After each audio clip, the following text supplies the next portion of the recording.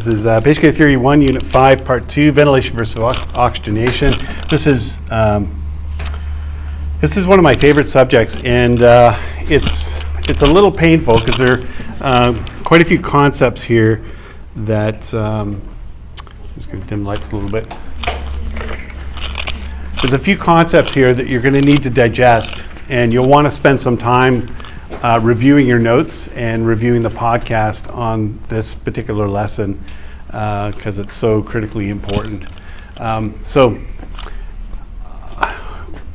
What does oxygen versus ventilation mean to you? Let me ask you that question. Just not a complicated answer. Yeah, Aaron? How well they're breathing versus how much oxygen they're getting? Yeah, or if you're mechanically ventilating, how well you're ventilating versus how much oxygen you're getting, right? So they're two separate things. And unfortunately, sometimes we think of them as synonymous, and they're related but not synonymous. And I'll tell you the ways in which some medics forget that they are two separate things.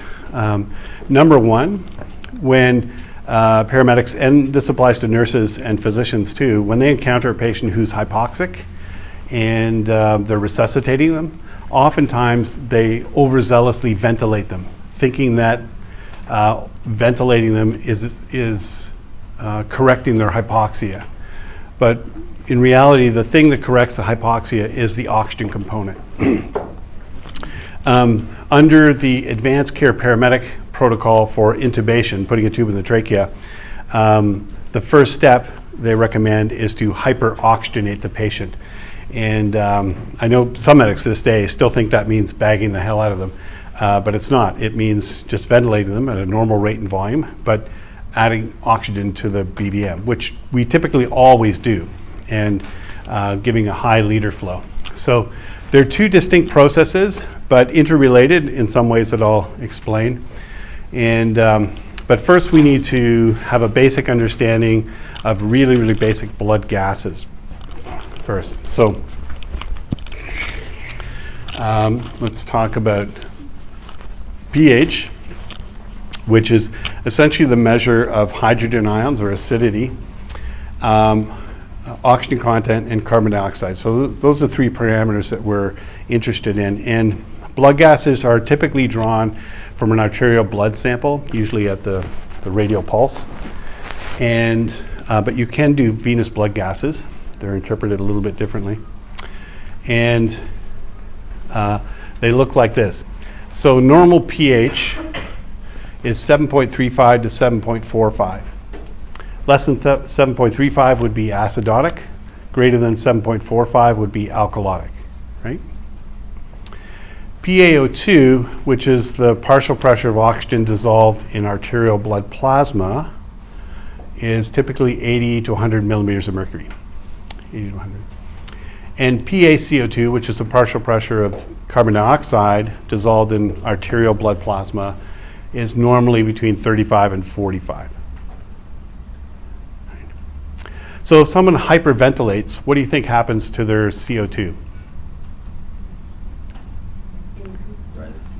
It goes down, actually, it decreases. Yeah, if you hyperventilate, you blow off CO2. Right? If you hyperventilate, you blow off CO2. And CO2 is part of the carbonic acid buffer equation, which means essentially you're blowing off acids. So people who are acidotic typically breathe faster and deeper. If you've ever met a patient who's a hemodialysis patient, they are chronically acidotic, or oftentimes chronically acidotic, so they breathe faster and deeper than most of us. COPDers will breathe faster and deeper than most of us, right? Because they're CO2 retainers. Okay, so I already talked about this. We don't need to go over this a second time. But here's the important concept. When we're administering supplemental O2, we're increasing the PaO2.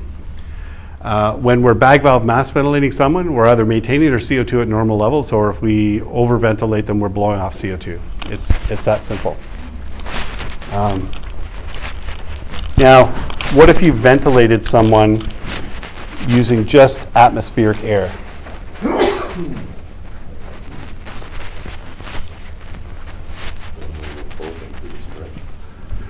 Well,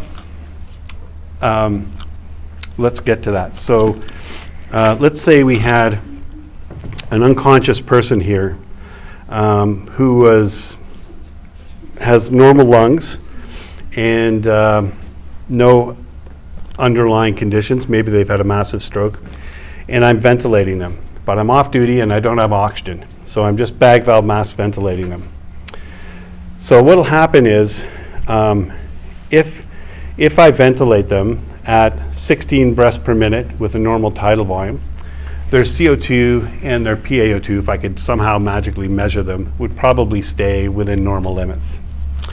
But if I hyperventilated them, started ventilating them at 24 or 32 breaths per minute, what would happen is I blow off CO2 and the CO2 would decrease, but I probably have minimal effect on the PaO2. The PaO2 might climb to the upper range of 100 millimeters of mercury, but it's likely going to stay in the 80 to 100. And if it goes above it, it's only going to be slightly, right? Because I'm still giving them 21% oxygen, still giving them atmospheric oxygen. But what I'm doing is I'm blowing off CO2 more than I should be and giving them atmospheric oxygen. Now, the minute I take an oxygen source and plug it into the BVM, now you're going to see their PaO2s rise. And if you've got good lung compliance, nothing interfering with air movement down to the gas exchanging areas, when you hyperoxygenate your patient, what will happen is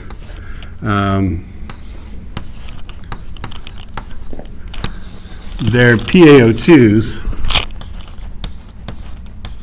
will climb to 200, 300, maybe even 400. They usually top out under 500 if you're hyperoxygenating your patient. So you can hyperoxygenate your patient by just giving them a non-rebreather mask or by bag valve mask ventilation, and their PaO2s will climb. If you hyperventilate them, their CO2s will drop. If you hypoventilate a patient, their CO2s will climb. They'll increase.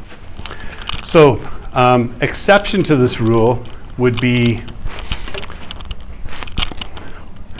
you guys find an unconscious guy in the bathroom and you carry him into the classroom here and say, Rob, save this guy. And it's an unrealistic scenario, obviously. But and my first question would be, did someone call 911? So you're calling 911, and I got a BVM with this heroin overdose here. So this heroin overdose is breathing at 6 breaths per minute, and his breaths are shallow. Where do you think his CO2s are going to be? Low, high, or normal? They're going to be high. Yeah, they're going to be high, right? So he's going to have a high CO2. And I've got a bag valve mask with no oxygen. And where do you think his PaO2 is going to be? It's going to be low, that's right. So CO2 is going to be high because he's not breathing adequately. He's not blowing off CO2. And PaO2 is going to be really low. So he's going to be hypoxic and hypercapnic, so high CO2, hypercapnia. So with just a bag valve mask and no oxygen, I'm going to start to ventilate this guy. And I'll probably ventilate him at about 20 breaths per minute. So a little higher than normal. It's going to squeeze just to see his chest rise. And if we could magically see his arterial blood gases, what we would see is his CO2 coming down, and we'd see his PaO2 coming up. So this is the one exception where, despite the fact we don't have a supplemental oxygen supply, just ventilating the guy is going to raise his PaO2 up, because it was really low because he's a heroin overdose and he's breathing at 6 breaths per minute. And just increasing his ventilation rate and volume and increasing the surface area across which oxygen can diffuse will elevate his PaO2, in addition to bringing down his CO2. Are you with me? Okay. Yeah. If you can wrap that around your head and understand how that works, you will be in the top 10 percentile of paramedics. It's not a difficult concept, but you got to know it when you're in the field and you're resuscitating people, and know that hyperventilating the patient who shouldn't be hyperventilated can be harmful. Hyper or hypooxygenating the patient who shouldn't be hypo or hyperoxygenated can also be bad, or it can be good, depending on the circumstance, right? So oxygen is a drug. It's called an atmospheric oxygen is considered a drug, or medical oxygen is considered a drug. It's just concentrated atmospheric oxygen. And drugs have a therapeutic range, and they have a toxic range. Too much oxygen, not good for people. We want to talk more quackery. Go to an oxygen bar, total quackery. There's no benefit to inhaling oxygen. It doesn't cure hangovers. It's not beneficial. And the human body has evolved to function under atmospheric oxygen of 21% and atmospheric pressure of 760 millimeters of mercury. And that's how we function. You give people more oxygen, and it creates oxygen-free radicals, which damages cells. Oxygen-free radicals are bad for heart attacks. They're bad for strokes. And so for years, decades, we've been hyperoxygenating patients who we never should have been hyperoxygenating. And it's only actually been the last 10 years or so that we started to back off. If I transport a patient who's having a heart attack, I don't give them any oxygen unless their SpO2 is below 94% or 93%. So we know oxygen is now bad, right? It increases myocardial damage, it increases brain damage in stroke patients. It's no longer a good thing. So no one should just get oxygen because, oh, oxygen is good, it's fresh air. Let's go to an oxygen bar and suck back more oxygen like aliens. It's not good. But it's amazing how gullible we are. It's unbelievable, really. So if anything sounds like it's too good to be true, research it. And you'll discover it's probably too good to be true. Now, hyperoxygenating can be good for things like wounds that don't heal. They'll put diabetics with wounds that don't heal into hyperbaric chambers where they hyperoxygenate the tissue, and sometimes that can be beneficial. So it all depends on the condition and circumstance. All right, so question, which blood gas component do you believe is most affected by artificial ventilation? B, PaCO2. Good. Oops, what happened there? Yeah,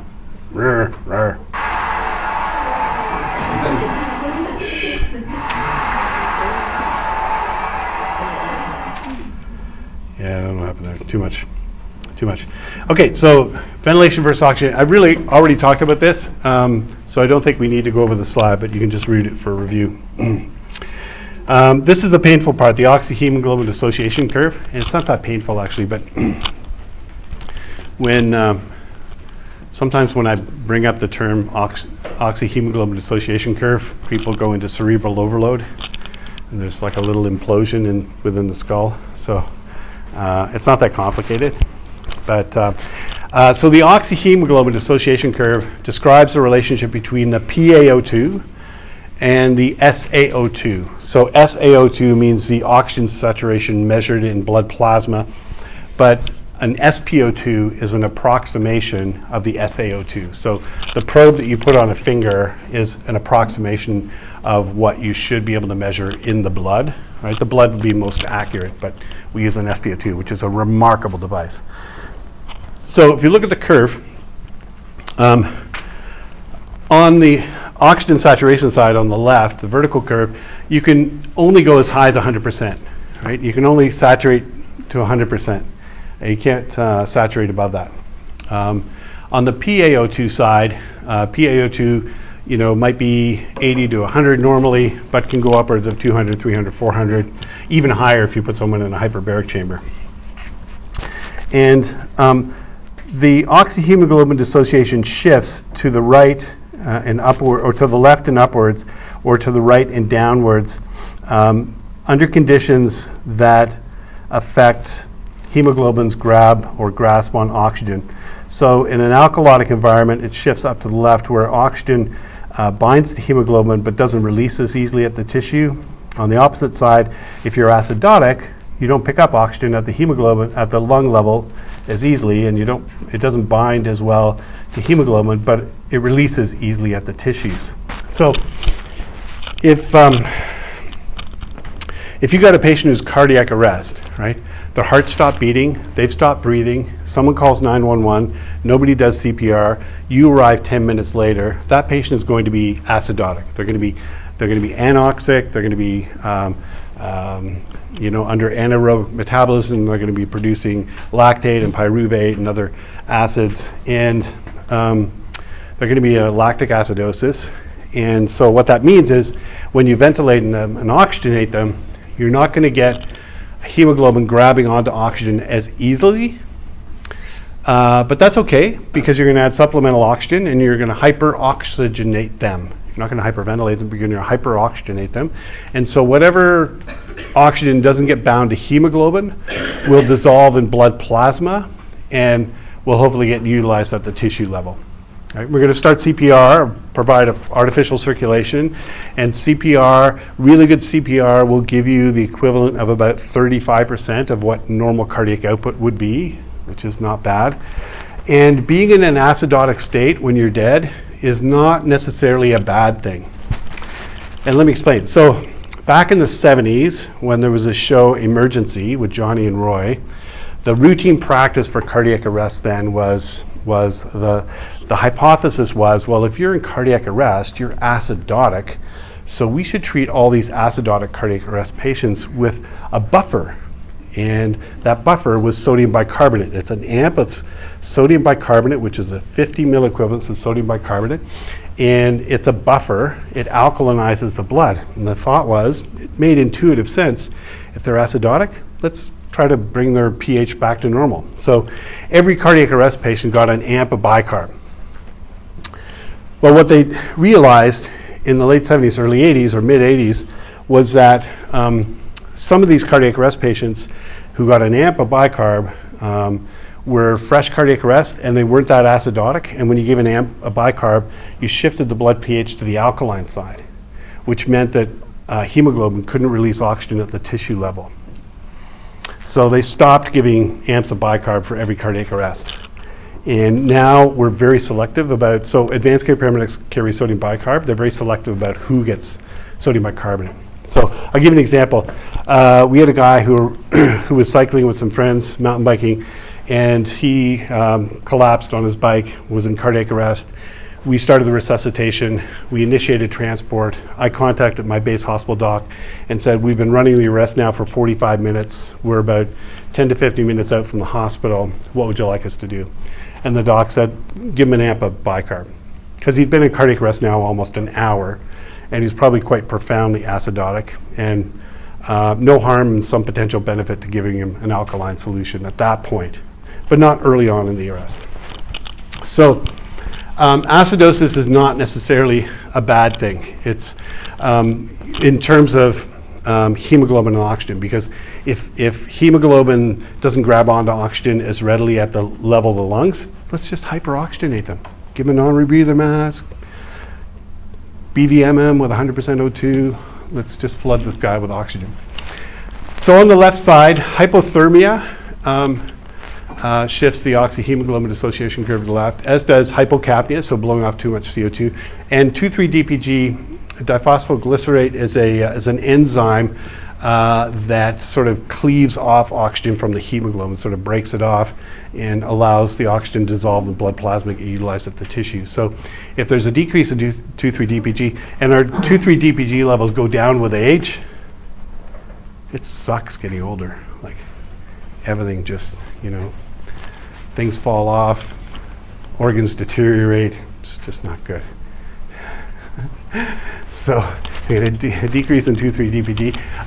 On the other side, on the right shift side, acidosis decreases affinity of hemoglobin to oxygen, as does hyperthermia, as does hypercapnia, so high CO2, or an increase in 2,3-DPG. I'm not entirely sure what would cause an increase in 2,3-DPG, but yeah, so that's the oxyhemoglobin association curve. Now, one of the most important things about the oxyhemoglobin dissociation curve from a clinical standpoint is this. So you are giving a patient who's sick, let's say they're, what's going on here? Options, pen, ink color. Let's go green. So you're giving a patient, it's not working. That's weird. I think you were on laser pointer. No, I was on pen, honest. Watch. Pointer option, pen, see? Ink color, my favorite color, green, and still not working. Okay, so let's just talk about it then. So you've got a patient who's in respiratory distress. Let's say they're mild to moderate respiratory distress. They're awake, they're talking, but they're struggling to breathe. Maybe they're asthmatic, or they're emphysemic, or they have heart failure and a little bit of fluid in their lungs. They're having a little bit of difficulty breathing, and you give them oxygen, right? So those patients will have a higher oxygen consumption rate. So you and I, right now, you're consuming about 5%. I'm consuming about 7% because I'm up and walking around. But a patient in respiratory distress might be consuming 23% or 28%. So they need supplemental oxygen, right? And you're giving them supplemental oxygen, and they are, let me use my arrow. So they're way over here on the PaO2 level. So they're at 200, 300 or something. They're doing okay, and you're transporting to the hospital. You're not too worried about them. But if something happens, let's say their condition worsens en route, their pulmonary edema becomes worse, their bronchospasm becomes more intense, their PaO2 will start to drop, but you won't know it, right? You won't know it. You'll be up at 200, it'll drop and drop and drop and drop and drop. You won't know it until they hit the slippery slope. This is a term they actually use in medicine. Until they hit the slippery slope of the oxyhemoglobin dissociation curve. Right about, we'll say here. Right? Somewhere around a PaO2 of 80 or just below 80. So your SpO2 monitor, this little probe on the finger, it's an amazing device. It's amazing, right? If they're saturating at 98% on your supplemental O2, and then you notice that they drop to 96%, that's an early warning sign. That tells you, uh-oh, something's going on here. So what do? We go back to the Fick principle, right? We think about, is my M tank on? Is my oxygen caught underneath the wheel of the stretcher? The next thing you do is auscultate the chest. Has something happened? Is there diminished air entry in one of the lungs now? Or, because of increased bronchospasm and mucus plugging? Is the pulmonary edema worse? Have they gone from the sounds of crackles from fluid going through fluids to really loud crackles? So those are usually the first two things you do. Check your FiO2 and check the lungs. Right? So the pulse oximeter is a great early warning device. Phenomenal. In the old days, we didn't have pulse oximeters. So you can imagine how I almost wet my pants with excitement when we got a pulse oximeter for the first time. It was like how does this thing do what it does? It's amazing. It's truly mind-boggling when you think about it. It was really unbelievable. Patients will hit the slippery slope of the oxyhemoglobin dissociation curve, and that's when you know you need to intervene. Maybe you need to increase the liter flow rate, or you need to administer salbutamol, or if it's a heart failure patient, you need to administer nitroglycerin to get their heart failure under control, or you need to put them on a continuous positive airway pressure device. But you need to assess and intervene. That's the key. Pulse oximeter, great tool. Amazing tool. Where pulse oximetry is not a good tool, carbon monoxide poisoning in fires. Because in fires, in smoke, carbon monoxide grabs onto hemoglobin competitively. It has a greater affinity for hemoglobin than oxygen does, and the pulse oximeter cannot distinguish between oxyhemoglobin and carboxyhemoglobin. So it can't distinguish between CO2 bound to hemoglobin or oxygen bound to hemoglobin. So you get someone coming out of a fire, smoke inhalation, their oxygen saturation may be 100%. And sometimes you'll forget, like my partner, who was an older guy, and we had a guy who was in a garage fire, and we sat him down, and we put the pulse oximeter on, and my partner said, "Hey, Rob, his SAT's good." And I said, "Yeah, carbon monoxide." And he looked at me and said, "Right." So even old guys forget. Old women don't forget. Trust me. They never forget, ever.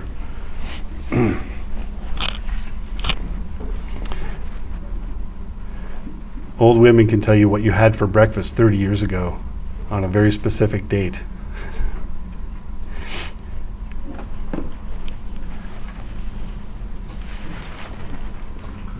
All right. So I already talked about this, that idea that oxygenation affects PaO2, ventilation affects CO2, with exceptions, right? So a patient who's a heroin overdose or some other opioid overdose, and they're hypoventilating, and by normalizing their ventilation or hyperventilating them, we're not only decreasing CO2, but we're improving PaO2. Sorry, can you hit that one more time? Ventilation effects.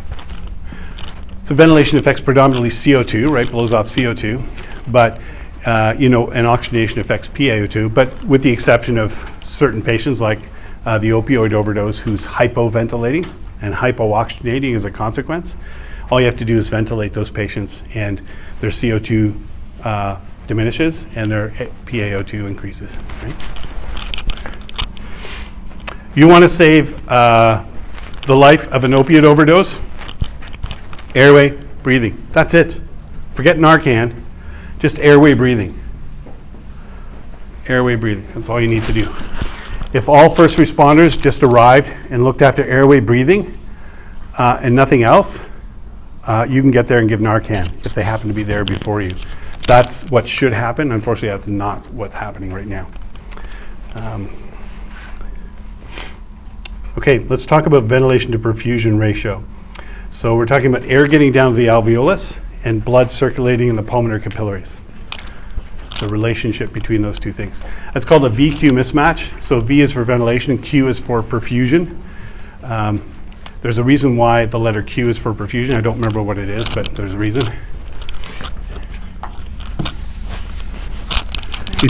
If you want to be a Cliff Clavin in paramedicine, you can look that up. Does anyone know who Cliff Clavin is? Yeah. Only Jason. I love it. So, Jason, you're not that old. 37. Okay, you're old. In a very young way. I'll take it. So Cliff, there's a show called Cheers, an old show called Cheers. If you get to watch a rerun, it's pretty entertaining. Anyway, it was basically a show that takes place, the entire show takes place in a bar, just friends in a bar who drink, right, and talk. And Cliff Clavin is a guy who kind of knows everything. He knows all trivia things. And so, anyone has a question, Cliff Clavin can just explain it ad nauseum. And you know how you get some people who like Hermione Granger, are insufferable know-it-alls who actually know it all, and then there are insufferable know-it-alls who actually know nothing. Well, he was a guy who actually knew everything. But I think people sometimes doubted his knowledge base until he went on Jeopardy. And I think he won Jeopardy or something, I can't remember, but they all thought he was just one of these guys who was a pain in the ass, but he actually knew stuff. So ventilation to perfusion. So normally, there would be a good air entry coming down to the alveolus and good capillary blood flow, and there'll be more or less a match. Like, it's never exactly one-to-one, because the lungs are very complicated, and ventilation and respiration is complicated, but more or less one-to-one is a VQ match. Right? And the two VQ mismatches we're going to look at, and they really just fall broadly into two categories, and you can have a combination of these two, is shunting and dead space ventilation. Shunting and dead space ventilation. So what does shunting mean? So shunt is when, if something interferes with air movement down to the gas exchanging area, that can be a mucus plug, that can be fluid, like a pulmonary edema, that can be bronchospasm that interferes with air movement down to the gas exchanging area. then what happens is you get something called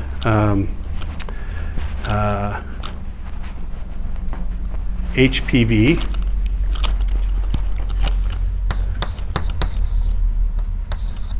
which is hypoxic pulmonary vasoconstriction.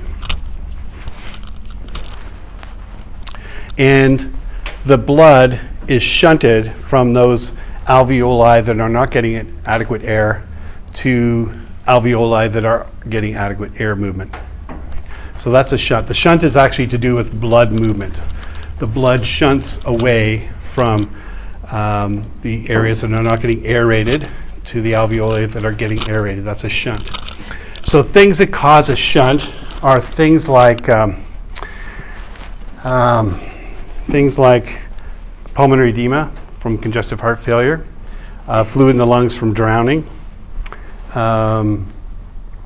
atelectasis or collapsing of the alveoli from being a premature newborn and not having adequate surfactants,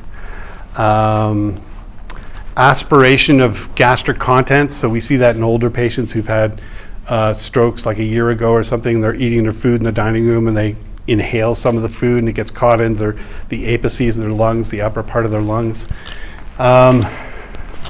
Bronchospasm, mucus plugging, all those things may diminish or stop air movement to getting down to certain alveoli, and as a consequence, the arterioles and the venules on either side constrict and blood gets shunted to other areas. And the blood that's sort of caught in this area here becomes acidotic, right? So examples of shunt, a foreign body airway obstruction would be the mother of all shunts. Because if you've got an obstruction in your trachea and there's no air getting down to the lung parenchyma, that's a hell of a shunt.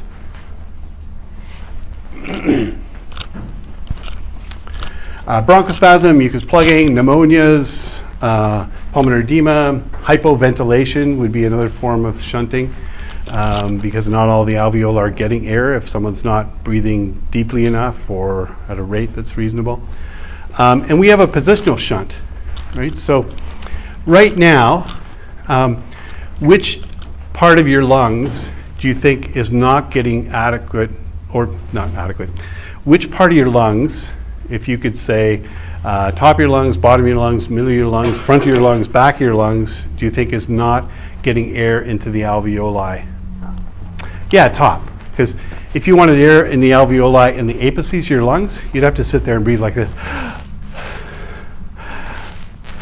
Right? You'd have to try to fill those alveoli up there. But right now, you're just breathing out here, right? Your belly's sticking out when you breathe, and it's just down here where you're getting aerated, and probably here to some extent in posterior, but not up there, right? That's a normal positional shunt. Dead space. Dead space is when, so it's anatomical dead space and pathological dead space. So anatomical dead space would be air movement through the conducting spaces where there's no gas exchange. So air in the mouth and nose and trachea, there's no alveoli there, right? So air in the mouth, nose, trachea, main stem bronchi, secondary bronchi, tertiary bronchi, etc. There's no gas exchange. And in an adult, dead space, anatomical dead space is about 150 mLs, 150 cc's. I may actually test you on this number. So 150 cc's is a typical anatomical dead space in adults. A pathological dead space would be a dead space where air is getting down to the alveolus, but there's no blood flow. And there's no blood flow because there may be a pulmonary embolus, so a clot somewhere in the pulmonary artery or arterial, or multiple clots, or the patient's in a shock state, which is, shock is widespread inadequate perfusion, right? Widespread inadequate blood flow perfusion. So if you've got inadequate blood flow to parts of the lung, you're going to have pathological dead spaces. Now, most conditions are a combination of shunting and dead space. So emphysemics, they're going to have shunting and dead space. Heart failure and pulmonary edema, they're going to have shunting and dead space. I don't know if there exists such a thing as a pure shunt or a pure dead space. No. Pure dead space might be the pulmonary embolus. That would be a good one. So pathological dead space would be where the blood's blocked. Now, there may not be clots in the capillaries, but there are usually clots in the arterioles. Yeah? Sorry, the secondary and tertiary are the bronchus. Yeah. Yeah. Yeah, they're just branches, right? So you've got a trachea. It bifurcates into the right and left main stem bronchus. And then coming off the main stem bronchus, there are secondary bronchi. Coming off of those are tertiary bronchi. And coming off of those are just smaller and smaller conducting airways.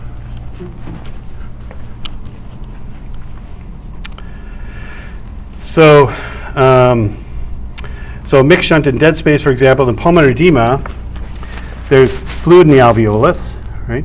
Because what happens is if the left side of the heart is failing, if the left side of the heart can't pump what it receives, blood backs up into the left atrium and backs up into the lungs, and the lungs become congested, right? The fluid starts to fill the pulmonary vasculature, and those capillaries become sort of engorged, and so there's an increase in hydrostatic pressure, which is the pressure exerted by fluid, and that fluid starts to leak, and it leaks out of the capillaries, and it leaks into the interstitial space, so it actually separates the alveoli from the capillaries, and that creates a sort of dead space ventilation. That's why you get a combination of shunt and dead space with pulmonary edema, right?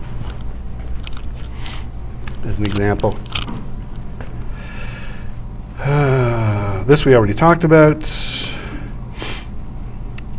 Let's look at how oxygen flows now. So I'm going to talk about the Bohr effect in a minute, which is the simplest example of Bohr that you'll ever read in your entire life. But let's talk about flow of oxygen first. So how do we get oxygen? Well, we breathe. So oxygen, once we breathe it in, oxygen crosses the alveolar capillary membrane. It then dissolves in plasma, and then it binds to hemoglobin. About 98% of oxygen binds to hemoglobin. About 2% remains dissolved in blood plasma. And then when it gets down to the tissue level, whatever oxygen is in blood plasma diffuses into the tissues. Oxygen that's bound to hemoglobin comes off of hemoglobin. Do you remember the enzyme that helps shake it off? Surfactant? No. The enzyme that helps shake off O2 from hemoglobin at the tissue level? Yeah, 2,3-DPG. Yeah. 2,3-DPG.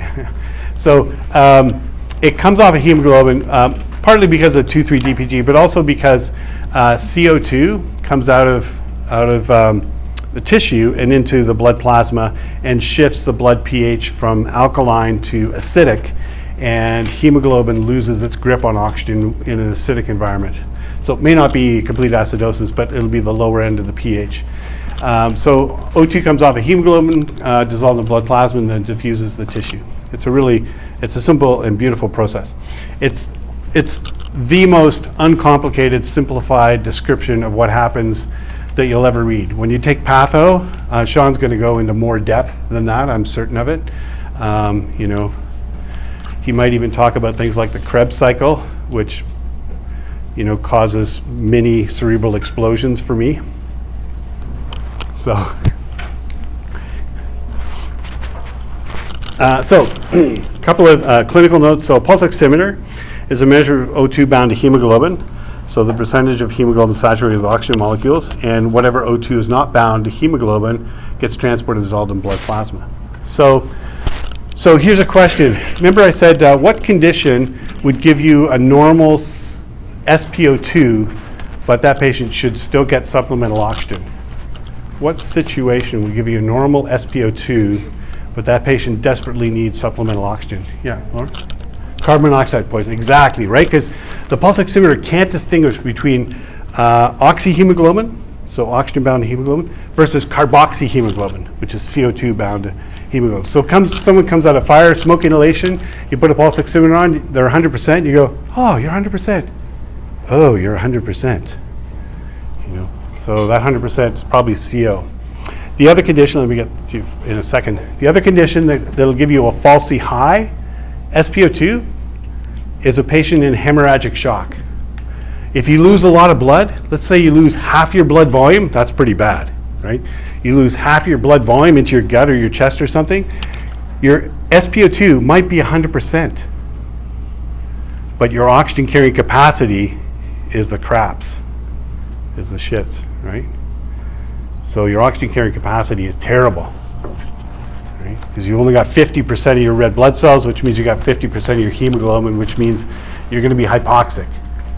So what do we do with someone in hemorrhagic shock who's got 100% SpO2? Give them oxygen. Right? Give them supplemental oxygen. Because whatever oxygen doesn't get bound to hemoglobin gets dissolved in blood plasma. Right? Now, we don't honestly know how much benefit there is, or if there's really truly benefit to giving hemorrhagic shock patients 100% O2. We don't know for sure. So there, to my knowledge, there hasn't been a randomized control trial to look at, you know, this group of hemorrhagic shock patients will get supplemental oxygen and this group will not, and we see if there's a difference in outcome. It may not be a study that anyone wants to do because it may be unethical. Aaron? Yeah, I was just going to say, so the SpO2 readout is literally just what percentage of your hemoglobin is something bound. Yeah, exactly. Yeah. Yeah, so it emits red and infrared light. It measures the absorbed light on the other side, and the absorbed light is determined by the shape of the hemoglobin, and the shape of the hemoglobin is determined by whether it's carrying oxygen or not carrying oxygen. And unfortunately, CO2 is, or CO rather, not CO2, but carbon monoxide looks just like oxygen to a pulse oximeter. Yeah, is it Brendan? Yeah. How does the pulse oximeter work with people with abnormal red blood cells? Yeah, like sickle cell anemia. Yeah, so that's a super great question, and their saturations may look fine as well. So you have to, whether you're going to oxygenate that patient, you have to decide whether you're going to oxygenate them based on their clinical presentation, right? So sickle cell anemia, they oftentimes complain of pain because the sickle cells just can't get through certain areas, and they get infarction at the tissue level, and so death at the tissue level, and so those patients are a good candidate for supplemental oxygen despite whatever their SpO2s are. Yeah, if you feel it's warranted. Most patients you oxygenate if they don't need oxygen. You're not likely to do any harm, with some exceptions. Like chronic obstructive pulmonary disease should not just get oxygen without giving it at a low dose and carefully titrating it upwards. Titrating meaning adjusting the dose from low to, working way up. But we'll talk about that in more detail later. So I talked about hemoglobin's affinity for oxygen. It's a little like a magnet. I've never actually read it described that way, but that's how I like to think of it. So let's look at the Bohr effect. Now, if you want to look up the Bohr effect in Google, knock yourself out, but you're going to get a very complicated description. This is the Reader's Digest version.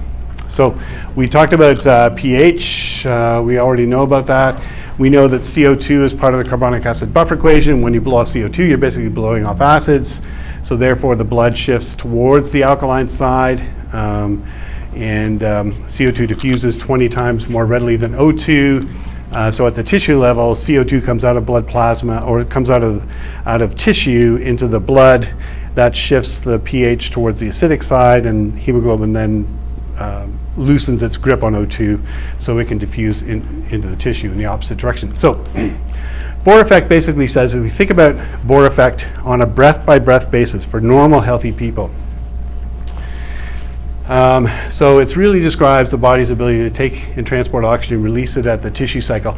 And when I say if you want to Google Bohr effect, you're probably going to run into the Krebs cycle. And I remember memorizing the Krebs cycle in my first year of college, and I haven't looked at it again since, and I never want to look at it again. although Krebs cycle is pretty interesting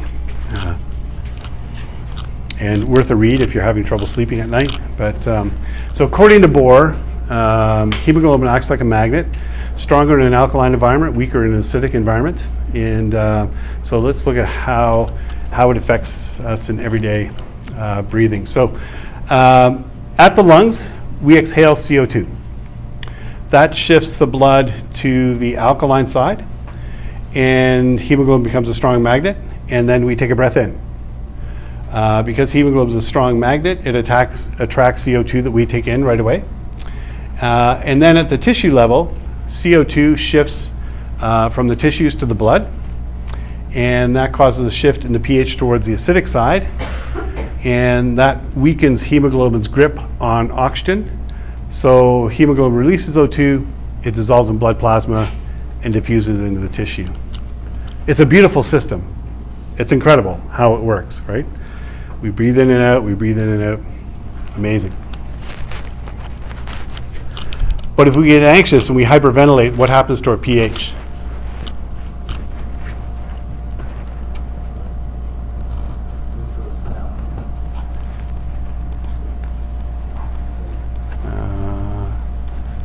Think about it. What's down? CO2. Okay, so if we hyperventilate, Lauren? So when the pH increases, Yeah, the pH increases. We blow off CO2, we're blowing off acids, and the pH increases. We become alkaline. Now, I talked earlier about alkalinity, and are there any benefits to alkalinity? Well, under certain circumstances, there are benefits to alkalinity. If you're profoundly acidotic, you probably need an alkaline solution. If you've taken a drug overdose, certain drug overdoses will benefit from alkalinizing the blood. So I'll give you an example. When someone's taken an overdose of tricyclics, which is an old antidepressant, there are two reasons for giving sodium bicarbonate. When you alkalinize the blood, it increases the binding of drugs to plasma proteins. And once those plasma proteins go through the kidneys and the liver, the drug gets metabolized and then gets eliminated through the kidneys. So in certain drug overdoses, a lot of drugs actually respond to this, they will give sodium bicarbonate to actually alkalinize the blood to increase protein binding to drugs. Because most of the drugs that we take initially become bound to plasma proteins like albumin, and then they come off a protein and they interact with the receptor cells throughout your body, right? So alkalinizing the patient with a drug overdose can be beneficial for eliminating the drug. This is the theory upon which quacks say that we should be drinking alkaline solutions because it'll increase protein binding to toxins in our blood and will eliminate those toxins. But it's complete and utter bullshit because one, if you wanted to do that, you inject an alkaline solution directly into the blood, which I shouldn't even say because Gwyneth Paltrow might be listening to my podcast on Spotify and might now recommend people administer sodium bicarbonate to themselves. Paramedic expert Rob Terrio said, I can just see it now, and the Skeptic's Guide to the Universe will come down on me and say, there's a quack teaching paramedics at Georgian College. So alkalinizing the blood can have benefits under certain circumstances, like protein binding of certain toxins and drugs and so on and so forth, or it can have detrimental effects. So the clinical application, we've talked about this before, I'll just reiterate it. So if you overzealously ventilate a patient, and it's easy to do, because when you're bag valve mask ventilating patients, it's a adrenaline charged situation, right? It's a stressful situation, and we tend not to focus on what we're doing. And that's why the person who's in charge of breathing has got to be laser focused on their airway and on ventilating the patient. I've precepted medics, I've run cardiac arrest many, hundreds of times. I've watched my team members, and I've usually, in a cardiac arrest, every team member knows what they're doing, and there's not much I would have to say, but every once in a while I would have to say to someone, focus on the airway, because they're talking to other people, or they've got that glazed look in their eyes like, what am I going to do for dinner tonight? I think I'm going to be late. They're drawing up a grocery list in their head. And that's when you have to cup them up the side of the head and say, focus, grasshopper.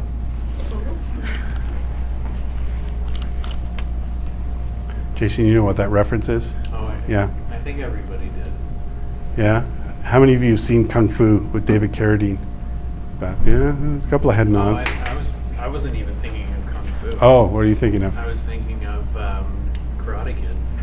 Oh, Karate Kid, right? That was a reference to Kung Fu. Oh, okay. You got to watch the old David Carradine Kung Fu shows. They were amazing. I liked The Legend Continues, but I Oh, never yeah. really watched the original. Okay. Okay.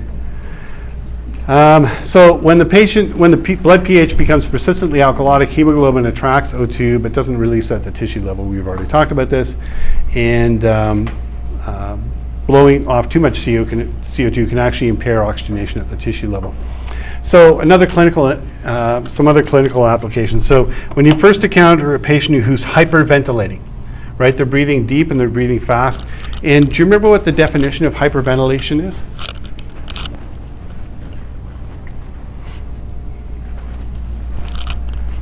Is it breathing fast? No. It's over, yeah. So hyperventilation means a minute volume that exceeds metabolic demands, right? So you can hyperventilate at a breathing rate of 12. You can hypoventilate at a breathing rate of 40. So it's rate and volume, it's minute volume. And this is critically important because this is the path paramedics go down clinically. That's a serious mistake.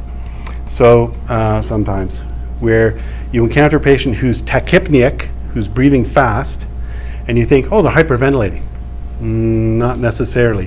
You have to look at their volume. If they're tachypneic, but their tidal volume is like, right?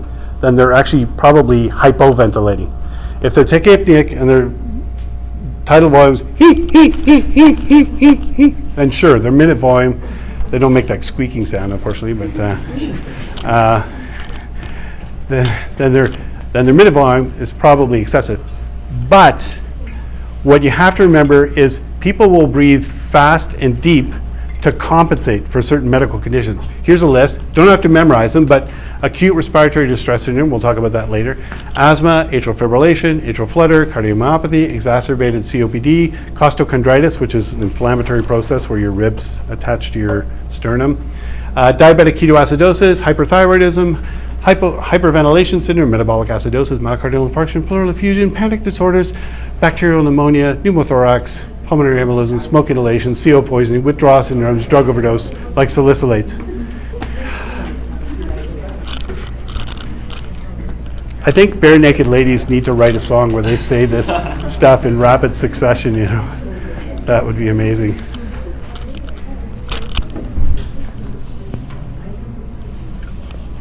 It's been 5 breaths since you looked at me.